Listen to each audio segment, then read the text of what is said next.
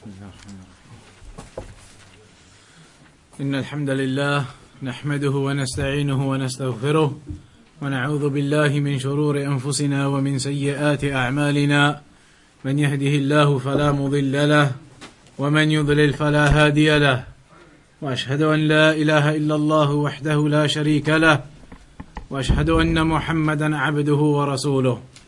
أما بعد. Continuing with Bulugh al-Maram in the chapter of the prayer, currently in the section Shurutu Salah, the conditions of the prayer. So the section that we've arrived at now, it was the condition from amongst the conditions of the prayer, which was facing the Qibla. So facing the Qibla, facing the direction of the prayer, the Qibla is one of the conditions of the prayer. And that's what's going to be discussed in these narrations coming up now. So we have the hadith of Amr ibn Rabi'a radiyallahu anhu قال كنا مع رسول الله صلى الله عليه وسلم في ليلة المظلمة فأشكلت علينا القبلة فصلينا فلما طلعت الشمس فإذا نحن صلينا إلى غير القبلة فنزلت فأينما تولوا فثم وجه الله أخرجه الترمذي وضعفه. So this hadith then, the hadith of Amr ibn Rabi'a radiyallahu anhu, he says that we were with the Prophet ﷺ in a dark night, and so the direction of the Qibla, it became problematic. We weren't able to work it out. So we prayed in a particular direction that they assumed was the direction.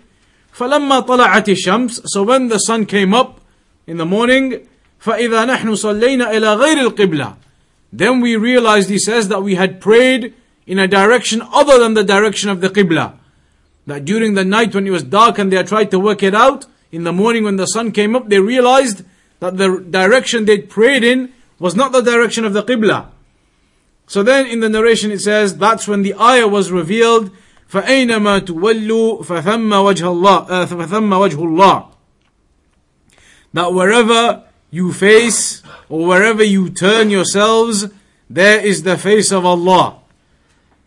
Wherever you turn yourselves, there is the face of Allah. And we'll explain what this ayah means. So in this hadith then, it mentions that the Prophet ﷺ, he was with some of his companions and it was a dark night.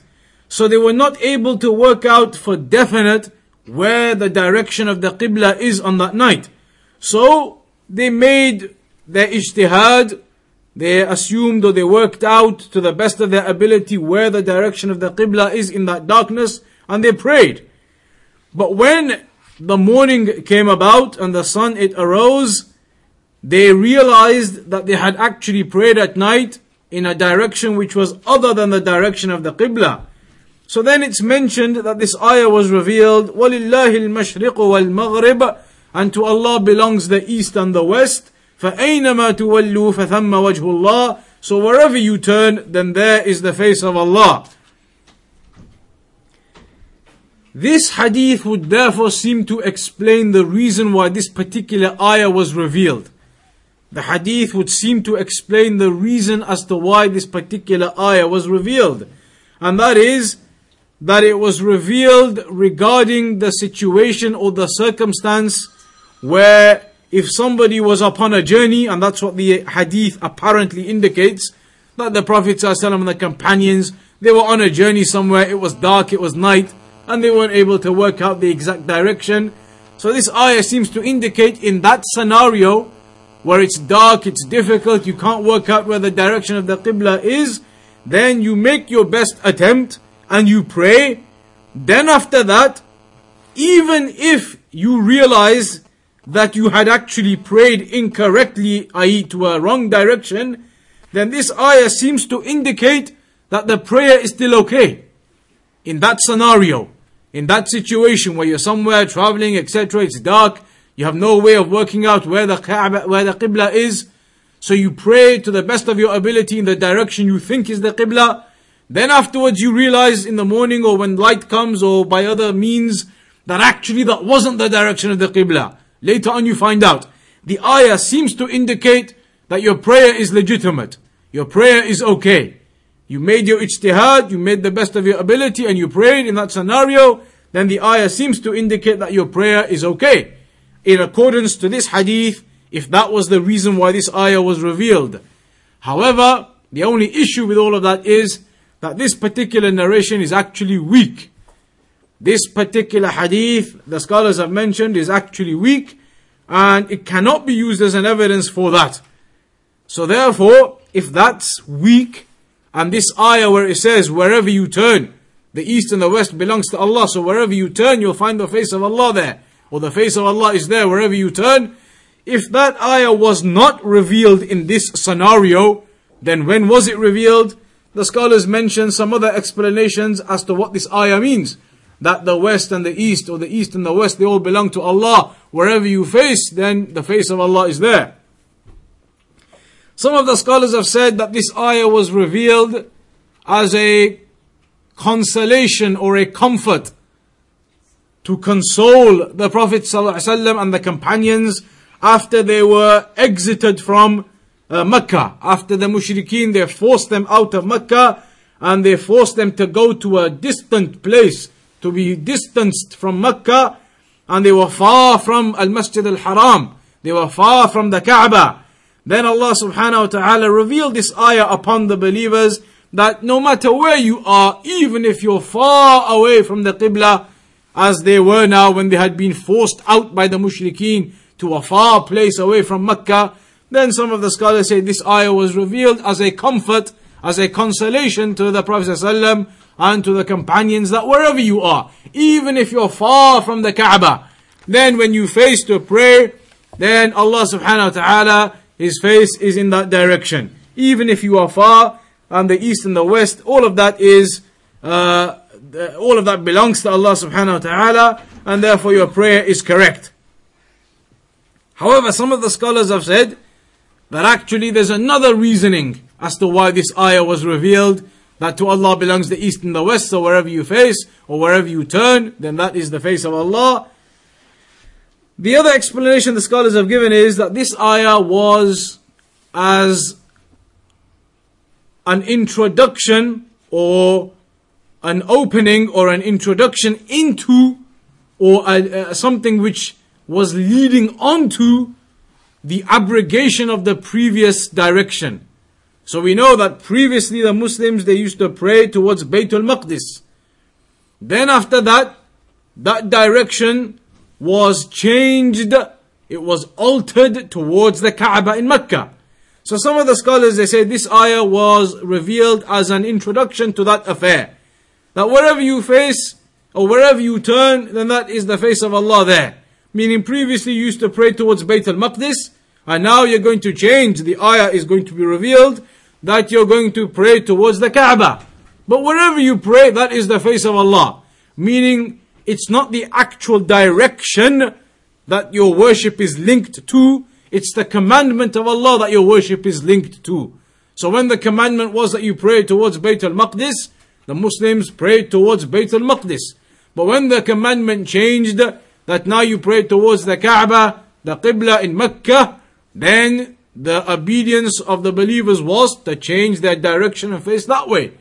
That's why it's mentioned, the narration, that a group of the Ansar, they were praying. One of the prayers, Salat al-Asr, it's mentioned.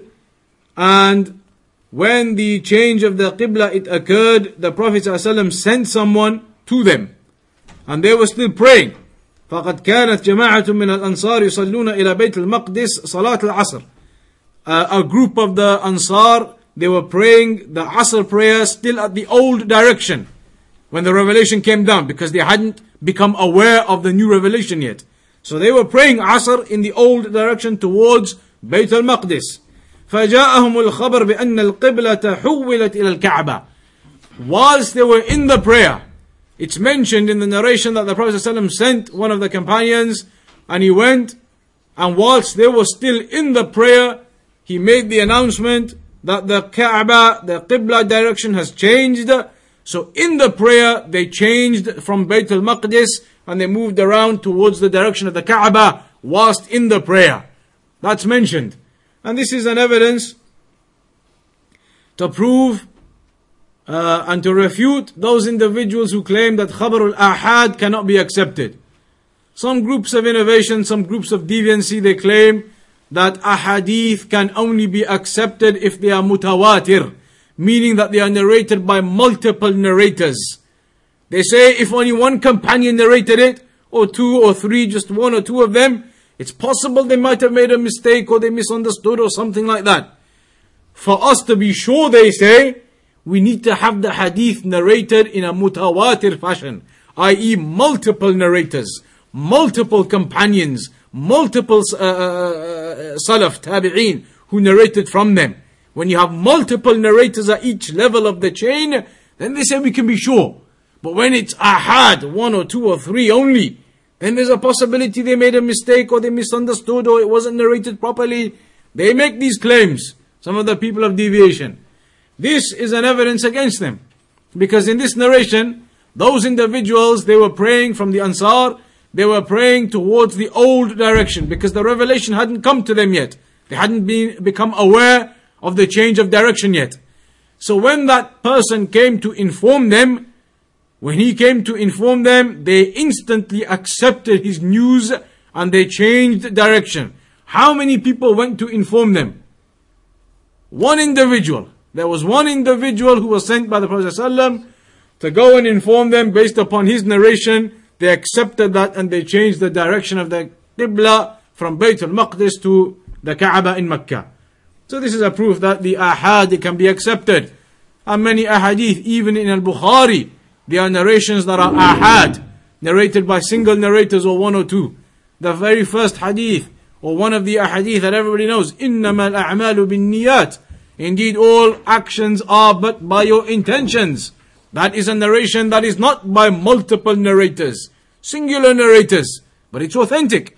So the purpose is, or the point is, narrations are accepted or rejected based upon their authenticity, not based upon how many people narrated them or not. That is something that the deviants, they mentioned, and this is one of the proofs against them. But the point being here now, so when that direction of Qibla changed, then some of the scholars said that's what the meaning of this ayah is. That wherever you turn, then your worship is accurate and correct as long as you are praying in a direction what you have been commanded with. And previously they were commanded with Bayt al-Maqdis, so they were praying towards that.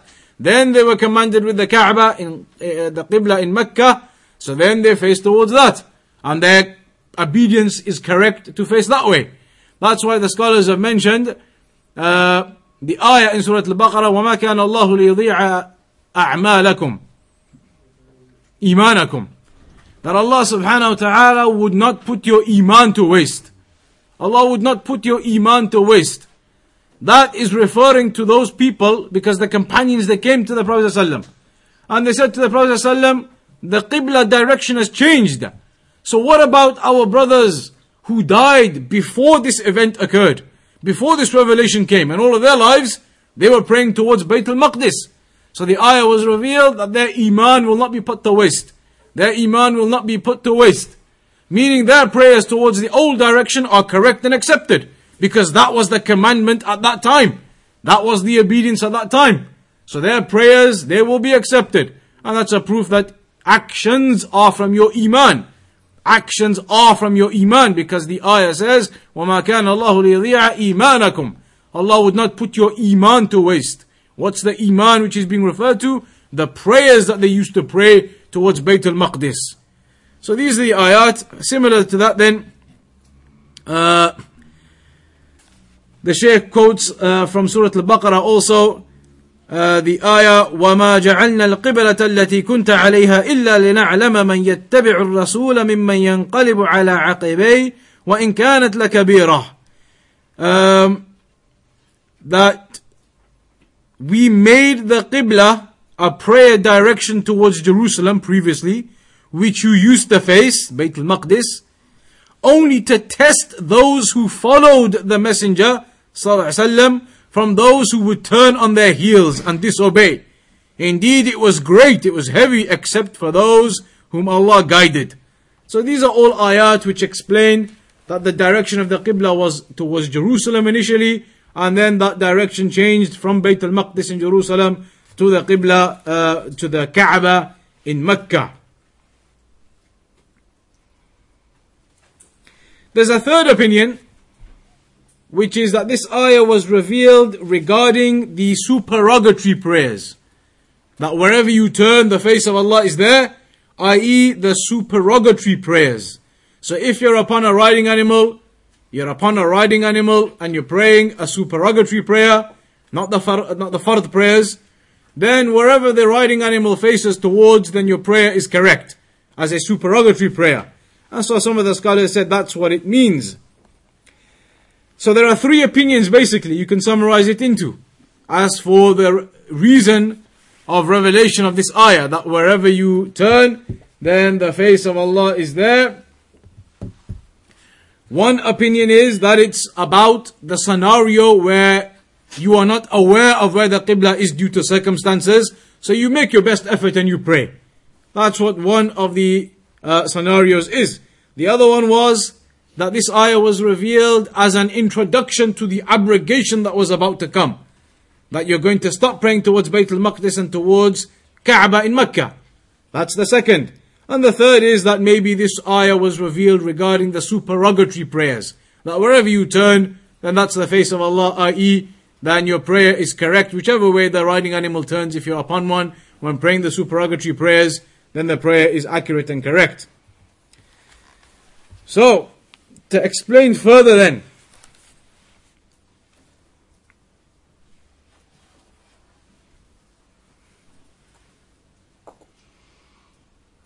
the hadith then said, in the scenario of the hadith itself, that scenario was that it was dark, it was difficult to work out the direction of the Kaaba, and so the Shaykh says, Shaykh Salih al-Fawzan, in that situation, the ayah indicates that you would strive and make your best attempt and best effort to work out where the direction of the Kaaba is.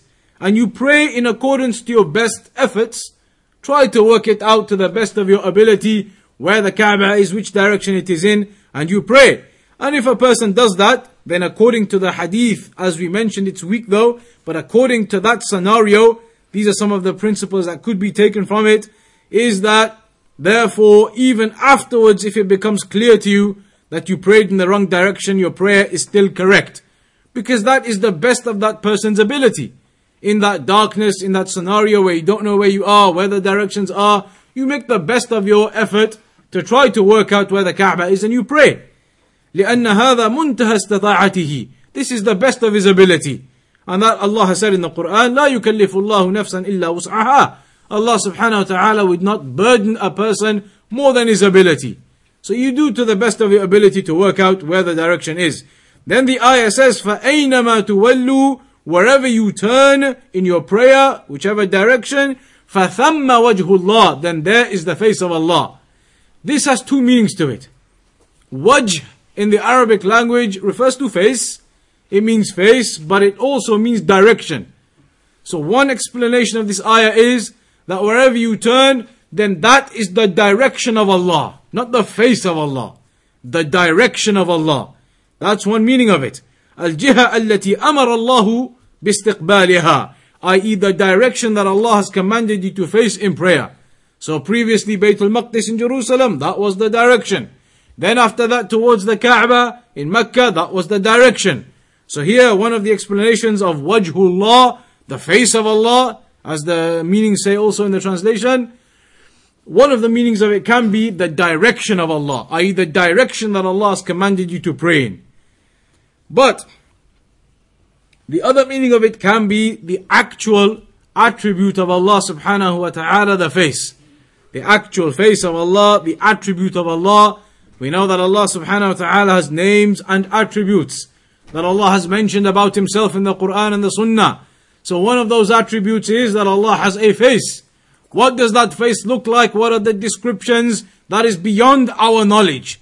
That is beyond our understanding, and it is actually an innovation and an incorrect matter to engage in, to try to imagine what Allah's face looks like, and what the descriptions are, and what the details are.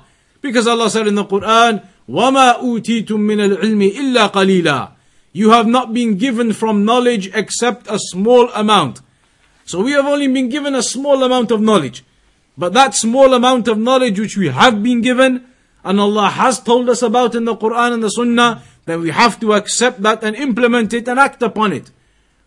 They say, the scholars, they mention that one of the reasons why it is impossible to try to imagine what the attributes of Allah look like, even though we know that Allah has attributes, that Allah has these descriptions, face and hands and other things that Allah mentioned, eyes, we can never try to imagine what they look like.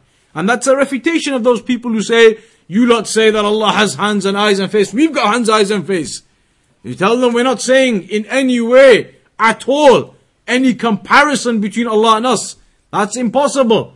Allah is not comparable to us, the creation. لَيْسَ كَمِثْلِهِ شَيْءٍ وَهُوَ السَّمِيعُ الْبَصِيرُ.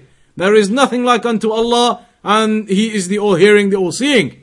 But the scholars, they say one of the ways to refute anybody who tries to say that you are comparing Allah to creation, or that you're saying Allah's got a face and we've got a face, that's comparison, resemblance, tell them it's not. Because the scholars have said, in order for you to make a resemblance or a comparison or a description or to imagine what something looks like and to know about how something looks like, there's only one of three possible ways. For you to know what something looks like, there's only one of three ways. And for you to be able to make a comparison between two things, then you need to know the details of what they look like to be able to make the comparison. So what are the three ways to be able to have knowledge of what something looks like? One is to physically see it yourself. To physically see something yourself, then you know what the description of that thing is. So you have a mobile phone and you see it. You look at the phone and you see it for yourselves. So now you all have the ability to describe it. It's this many centimeters roughly, this color screen, this many buttons. You can describe it because you have seen it. That's one way to describe something. Another way to describe it, for example, the phone is here. The people at the back, they can't see it. But the people at the front, they can. So how could the people at the back describe the phone? They could ask the people at the front. So another way of describing something or knowing what it looks like is to get that via a reliable secondary source. A reliable secondary source who comes and tells you what the item looks like, so then you know what it looks like. If nobody sees the phone, how do you describe it then? The only other possibility is maybe a manual for the phone. You find the manual that's relevant to this particular phone. I tell you it's a HTC, so you find a manual for this particular phone. And you read the descriptions in the manual. It tells you how big it is, how many centimeters, how many buttons. It gives you the description of what that phone is. Even though you've not seen it, nobody is in the front, in the back, nobody's seen it. But you've got the manual and you read from the manual what it looks like. So now you can describe it from the details given to you in the manual. So then the scholars, they say, if you implement these three methods with regards to the names and attributes of Allah. The first method, has anybody seen Allah to be able to describe Allah? Nobody has seen Allah. Not even the Prophet ﷺ on the night of Al-Isra wal-Mi'raj. Due to the hadith of the Prophet ﷺ, لَن تَرَوْا رَبَّكُمْ حَتَّى تَمُوتُوا. You will not see Allah subhanahu wa ta'ala until you die. So the aqidah of Ahl Sunnah wal Jama'ah is that we don't see Allah in this world, in opposition to some of the Sufis who claim otherwise, claim that they see Allah and they walk around in paradise at night and they come back in the morning and everything. The correct belief of Ahl Sunnah wal Jama'ah is that we do not see Allah on this earth, but that we will see Allah in the hereafter. Will see Allah in the hereafter. So now that first method is impossible. You can't compare Allah or describe Allah by seeing Him. Nobody has seen Him. And the Prophet ﷺ has told us we will not see Him in this world until we die. In the hereafter we will see Him. وُجُوهٍ يَوْمَئِذٍ نَاظِرَةٍ إِلَى رَبِّهَا نَاظِرَةٍ. On that day their faces will be radiant, looking towards Allah subhanahu wa ta'ala. So the first method is out. The second method is somebody who has seen Allah comes and tells you and informs you. A reliable source comes and tells you. But even the Prophet ﷺ didn't see Allah the sight of vision on the night of Al-Isra wal-Mi'raj. So we don't even have that. We don't have anybody who has seen Allah to come and tell us this is what Allah looks like. We don't have that. Sufis may claim they have some of their great Imams who can do that, but the reality is Ahl Sunnah wal Jama'ah, the reality, not these dreams that they have and these made up stories, the reality is that doesn't exist. So that's not there either.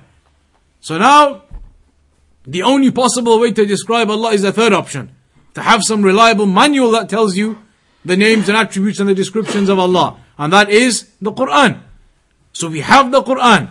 So whatever we find in the Quran, that can be the only possible way for us to understand who Allah is. The Quran and the Sunnah that goes with it and explains it. The Quran and the Sunnah is the only way. That's the manual. None of us have seen Allah. Nobody else has seen Allah to come and tell us. So the only way is the Quran and the Sunnah, to look into that manual, to work out or to understand from there what the descriptions, the names and attributes of Allah are. So what we find in there, we accept it as it is. We don't add anything, we don't reject anything, we don't take anything away. We accept it as it is and we believe in it as it is. Because Allah has told us that in the Quran and the Sunnah. The manual as per example. Just like the phone. If nobody had seen the phone, and nobody has ever seen this particular model of phone in their lives, but you read the manual, and the manual tells you the phone is brown in color, and it's 10 centimeters by 5 centimeters, and it has this function and that function. What you read in the manual, that's what you're going to have as your opinion of what this phone is. If somebody says to you, okay, what's that phone about? You'll say, well, it's brown, it's this, it's that, 10 centimeters, 5 centimeters. How do you know? That's what the manual for the phone said.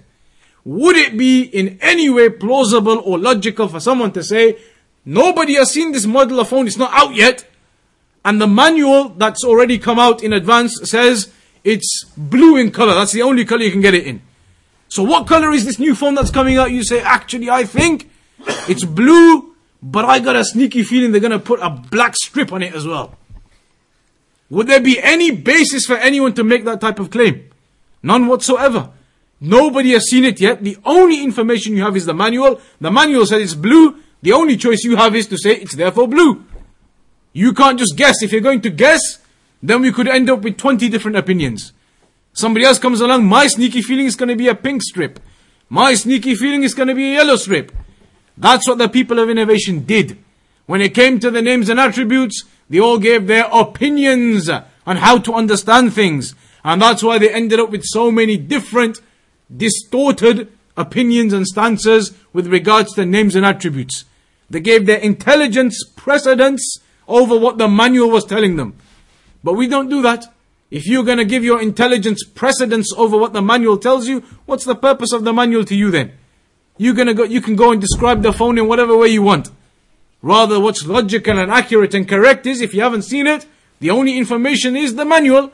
So we haven't seen Allah subhanahu wa ta'ala, nobody else has. The only reliable information is the Quran and the Sunnah. So we affirm and we accept what's in there. If Allah says He has a face, then we accept Allah has a face.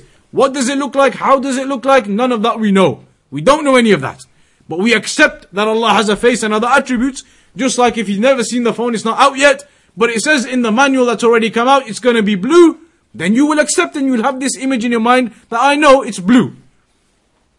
With Allah subhanahu wa ta'ala, you don't have any images in your mind.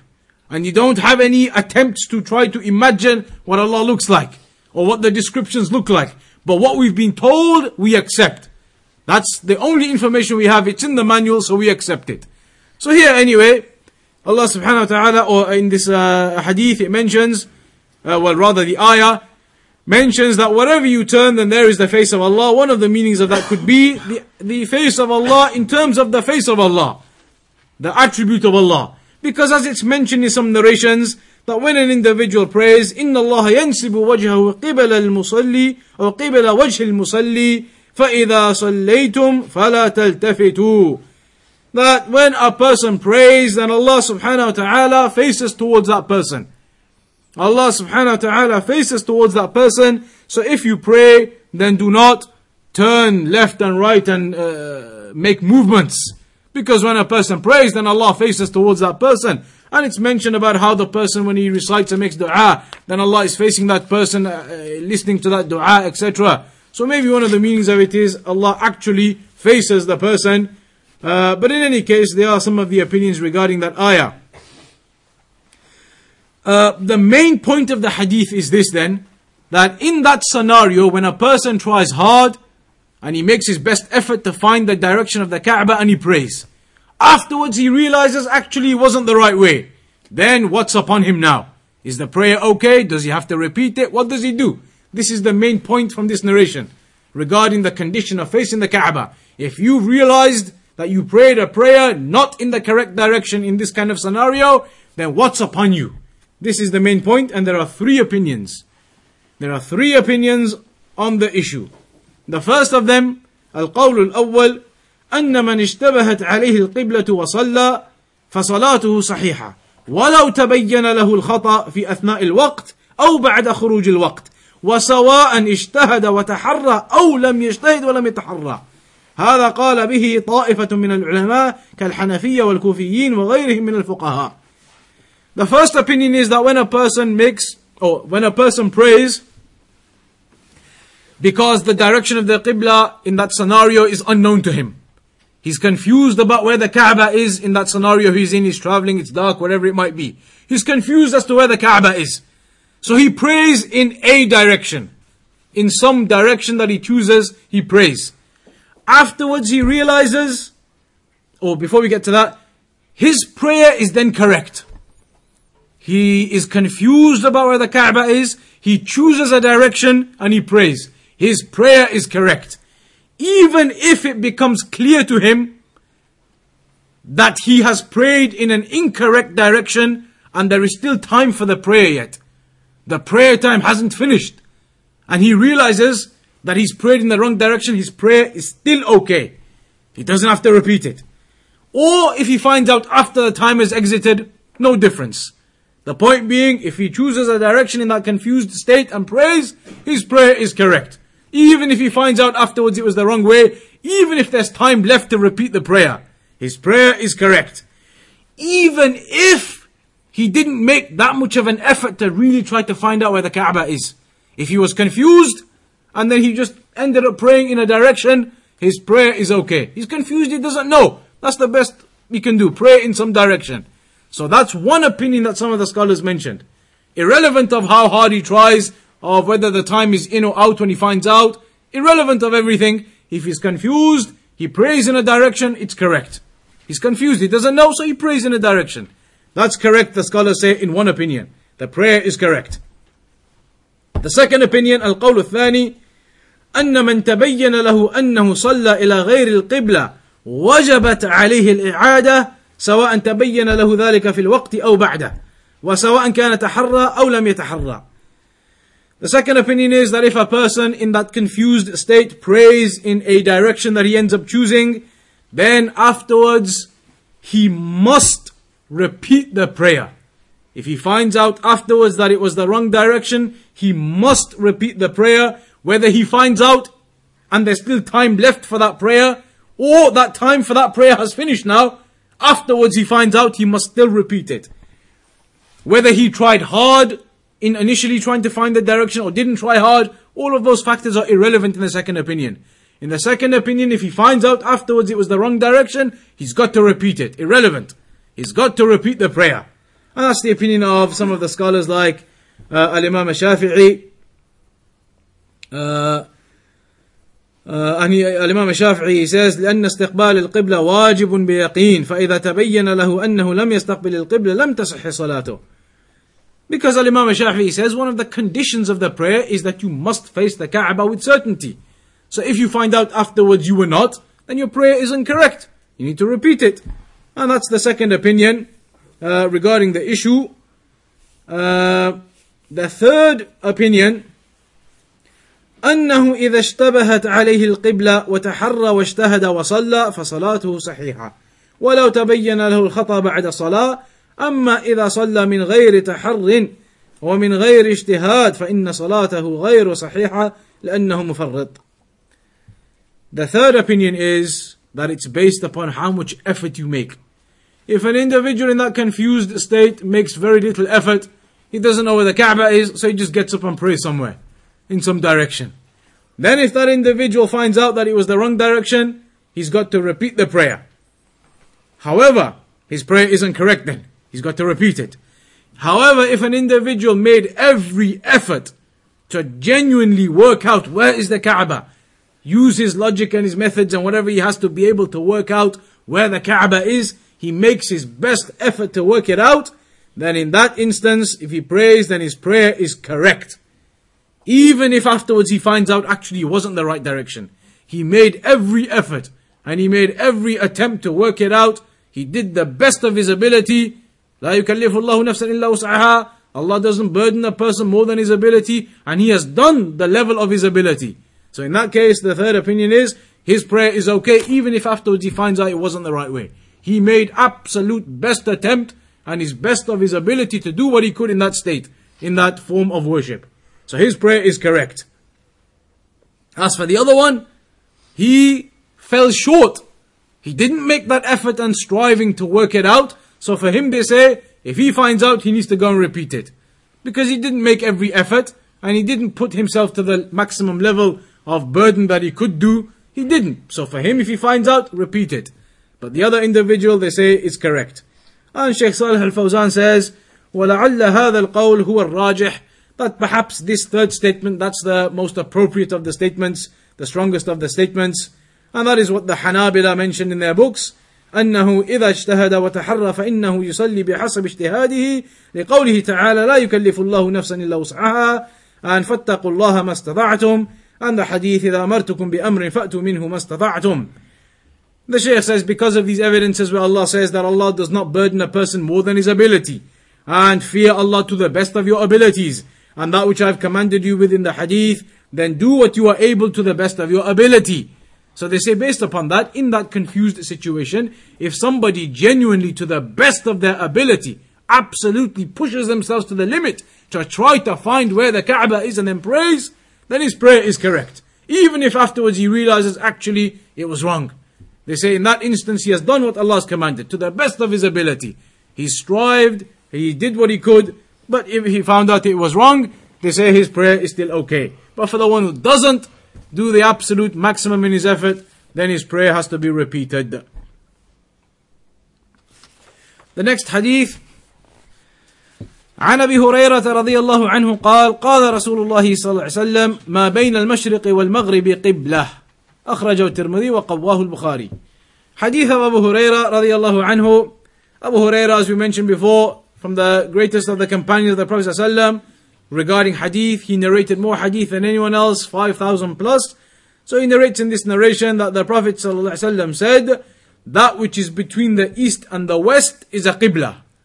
That which is between the east and the west, all of that is the direction of prayer. All of that is the qibla. So what does this mean then? This is regarding the statement in Surah Al-Baqarah, where Allah subhanahu wa ta'ala mentioned the ayat, فَوَلِّ وَجْهَكَ شَطْرَ الْمَسْجِدِ الْحَرَامِ وَحَيْثُ مَا كُنْتُمْ فَوَلُّوا وُجُوهَكُمْ شَطْرَهُ وَإِنَّ الَّذِينَ أُوتُوا الْكِتَابَ لَيَعْلَمُونَ أَنَّهُ الْحَقُّ مِنْ رَبِّهِمْ. In these ayat, Allah subhanahu wa ta'ala says, the full meaning of them, verily we have seen the turning of your face towards the heavens. Surely we shall turn you to a qibla that shall please you. So turn your face in the direction of Al-Masjid Al-Haram. Turn your face to the direction of Al-Masjid Al-Haram. And whosoever or wheresoever you people are, wherever you might be, turn your faces in prayer in that direction, towards the Masjid Al-Haram, the Kaaba.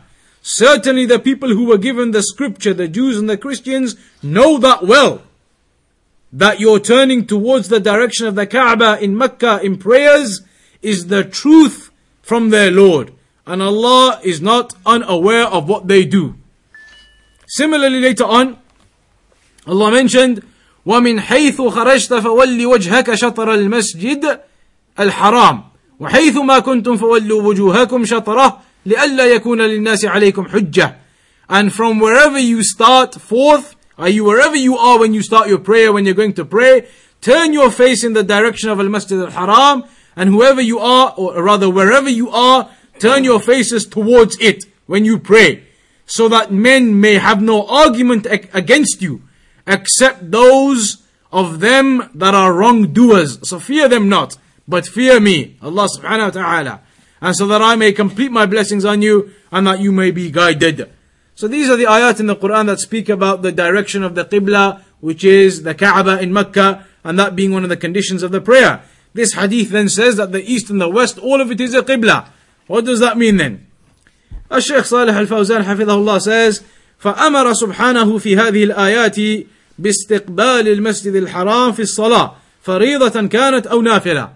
Allah subhanahu wa ta'ala commanded us in these ayat to face towards the Qibla, al-Masjid al-Haram in Mecca, whether that's an obligatory prayer or a supererogatory prayer. فدل على أن استقبال المسجد الحرام في الصلاة شرط من شروط صحة الصلاة. So this indicates that facing towards the Masjid al-Haram, the Kaaba, is a condition from the conditions of the correctness of the prayer. ولكن الحال يختلف بين من يرى الكعبة ويشاهدها وبين من لا يراها. However, there is a difference between somebody who is physically in al-Masjid al-Haram at the Kaaba and somebody who is not. There is a difference between them. Here the Shaykh is going to explain now that somebody who is actually there at al-Masjid al-Haram in Mecca, in the Haram, then for that individual, what's upon him is that he has to directly face towards the Kaaba. He must be facing the Kaaba with his face, his body, everything directing towards the Kaaba itself. Because he can see it physically. So for the one who can see it physically, there's no excuse. You can't say, well, if he slightly deviated this way, slightly deviated that way.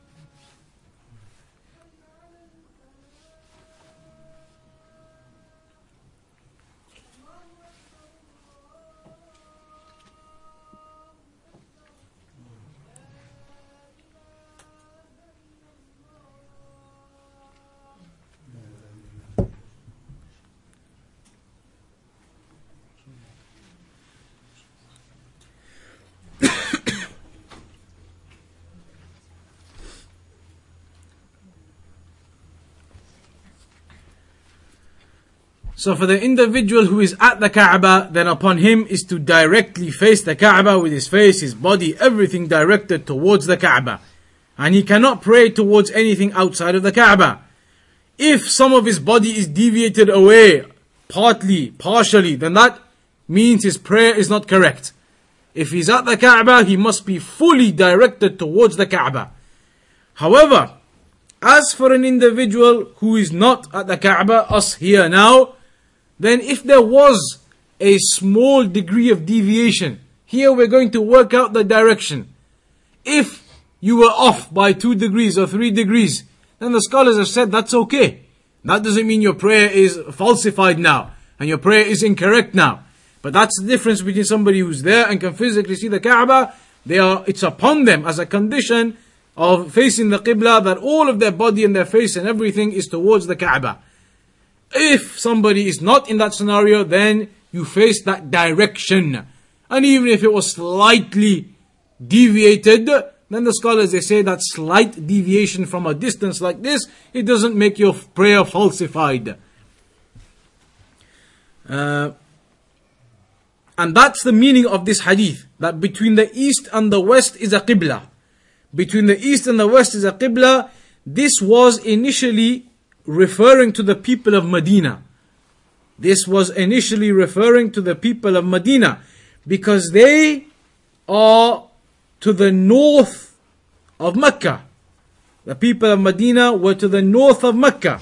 فالقبلة بالنسبة لأهل المدينة ومن حاذاهم من أهل الشام وأهل جهة الشمال إلى آخر الدنيا يستقبلون ما بين المشرق والمغرب. So those people who are to the north, Medina and Syria and Palestine, all those places to the north, then they will be directing towards the direction of the Qibla, but from their various locations. whether it is towards the east or towards the west, then all of their directions are going to be coming together to that direction of Mecca. So it is as if whether they are in the east or whether they are in the west, then their direction is all coming together at one place. And that's what the hadith means, that between the east and the west, all of that is a qibla. Wherever the place is, then all of their directions are going to come together at that one point. يتوجهون إلى الجنوب, because all of them are going to be facing southwards. Those people who are towards the north, Syria and Medina and everything to the north, all of those will be facing southwards. Whether they are that way, they will all be facing in a southerly direction towards the Kaaba. Similarly, the people who are in the south, to the south of the Kaaba, then all of their direction is going to be northerly. Whether they are towards that way or that way, to the east or the west, eventually they all face in that northerly direction towards the Kaaba. So that's what the scholars say the meaning of this hadith is, that between the east and the west, then all of that is the Kaaba, all of that is the Qibla rather, because wherever they are, their directions are all going to meet. Where if they are to the south, they all come together to that one point. If they are at the north, they all come together to the one point. لأن الجهات الأصلية أربع, there are 4 directions that are possible, north, south, east and west. So the people of the south and the people of the north يستقبلون ما بين المشرق والمغرب. So the people who are in the south and the people who are in the north, they are going to be facing anything between that east and west. Might be somebody right in that corner, but they are coming southwards, but from the east. They are coming southwards, but from the west. So the directions come in this way. وأهل الشرق والغرب يستقبلون ما بين الشام والجنوب. As for the people who are to the east of the Kaaba and the people who are to the west of the Kaaba, then their direction is going to be anywhere between the north and the south. If this is the Kaaba in the middle, somebody might be up there, to the west of the Kaaba.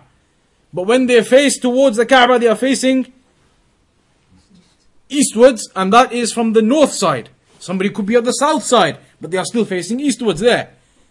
So a person, whichever direction they're in, the point being wherever the directions are, north, south, east, west, whichever side, all of those are going to come into that center point. And that's the meaning of the hadith, that whichever direction it's in, that is the Qibla. Wherever you are, then your direction goes towards that center point from whichever side.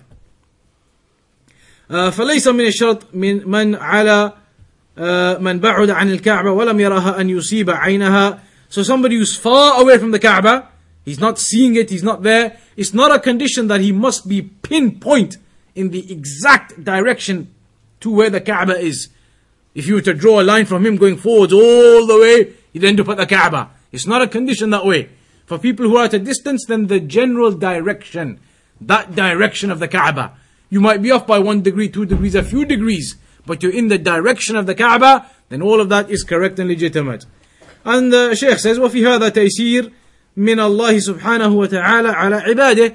And this is a form of facilitation and ease that Allah has placed upon the slaves. Because quite clearly it would have been difficult if the ruling was that even from here, we need to find the precise, exact direction going directly to the Kaaba. So rather, it's not like that, it's the direction. You face the direction of the Kaaba, and that is sufficient. فالانحراف اليسير لا يؤثر ما لا يستدير الجهة. So if you were to deviate slightly from that angle, that doesn't have any effect as long as you don't rotate completely. You don't make a 180 and start facing the opposite direction. But if a slight distortion occurred, that doesn't affect the prayer. أما ما دام مستقبلا للجهة التي فيها الكعبة فصلاته صحيحة ولو حصل عنده شيء من الانحراف اليسير فإن مثل هذا يتسامح فيه. So if the person, as long as he is in the direction of the Kaaba, even if there was a slight deviation, then that doesn't affect anything. That can be overlooked with this affair. والآن في هذا الوقت حصلت وسائل تساعد على معرفة القبلة. The Shaykh says nowadays you have all of these different means, technology and things that help you to work out that direction anyway, like compasses. You have these compasses that help you to do that, بوصلات. ولو لم يكن تحديد القبلة فيها يقينيا.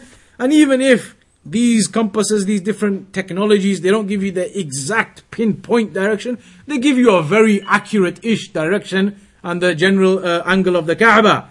So based upon that, استعمال هذه الآلات والاستفادة منها شيء طيب. It's good to use these things. The Shaykh says it's good to use these compasses and other things that give you the direction of the Kaaba. ولهذا ترى الآن إذا أريد بناء مسجد فلا بد من أن تحضر الجهة المسؤولة عن إعمار المساجد وتحضر معها الآلات. And the Shaykh says that's why nowadays when they build masajid, when they build new mosques, then the specialist people come with the correct equipment to work out the angles and the directions, so they know which way to face the masjid in the direction of the Kaaba. So that is regarding the direction of the Kaaba. We fell a bit short, but we'll have to carry on next time then. It's about the issue of a person who is on a riding animal and the supererogatory prayers. Can you pray them in any direction?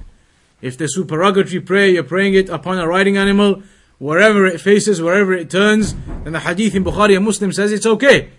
So the intention was to do that today, but inshallah we'll start from that point next week, now that we've got the basis covered, the condition of facing the Kaaba and some of the issues regarding that. Then next week we'll start with the issue of a person upon a riding animal. Then wherever that faces, then the prayer is okay if it's supererogatory. Then we'll start with that from next time inshallah in 2 weeks. وصلى الله على نبينا محمد وعلى آله وصحبه أجمعين.